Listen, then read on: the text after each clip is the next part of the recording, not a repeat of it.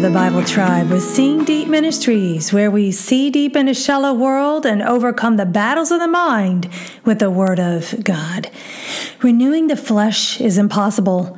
Try as we might, all flesh is fading away, but nothing is impossible in and through the Spirit. What is corrupt is made incorruptible by the grace of God. We're reading today from Ephesians 4 through 6. And the verse of the day is Ephesians 4, verses 23 and 24.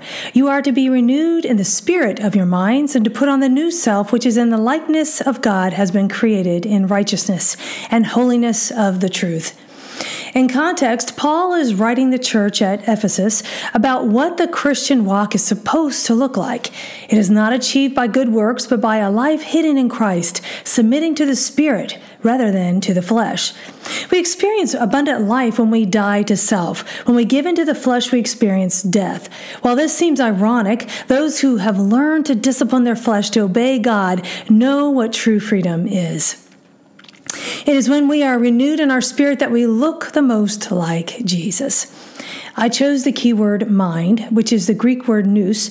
It means the mind comprising alike the faculties of perceiving and understanding, and those of feeling, judging, determining, reason in the narrower sense as the capacity for spiritual truth, the higher powers of the soul, the faculty of perceiving divine things, of recognizing goodness, and of hating evil. Being able to understand spiritual things is only something we can do by the Holy Spirit's enablement. And as we listen to the still small voice and heed it, we are renewed. Thought of the day. Mind renewal begins with self-denial. Application. God has made all things new. Go with God and His precious word, friends. Tune in tomorrow as we head back into the book of Leviticus.